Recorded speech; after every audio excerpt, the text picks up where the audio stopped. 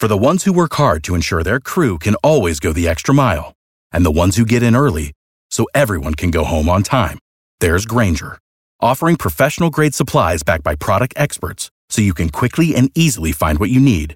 Plus, you can count on access to a committed team ready to go the extra mile for you. Call, click Grainger.com, or just stop by. Grainger, for the ones who get it done.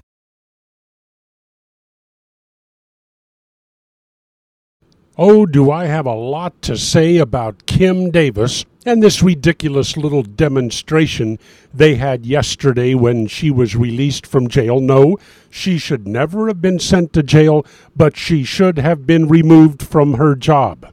I got a lot of messages yesterday. Well, how come we don't do something about these sanctuary cities? They're not following the law. Two entirely different situations. And as a matter of fact, I explained this in detail on a podcast that I posted last night. In the case of sanctuary cities, we have local law enforcement saying we are not going to enforce certain federal regulations. And guess what?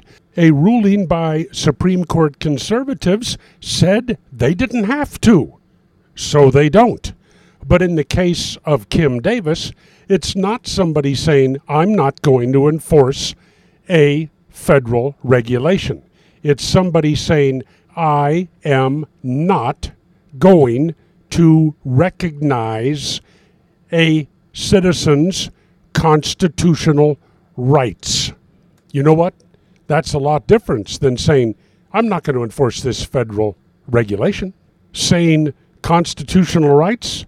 The hell with that. Those rights don't line up with my religious beliefs, so I won't recognize them.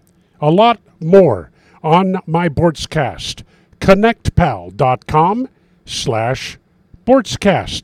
Listen to it and then leave a comment telling me how much you hate my guts while you're chasing votes away from the Republican Party. And in the Solomon Brothers traveling studio, still in Branson, Missouri, I guess I'll have to go see a show, this is Neil Bortz.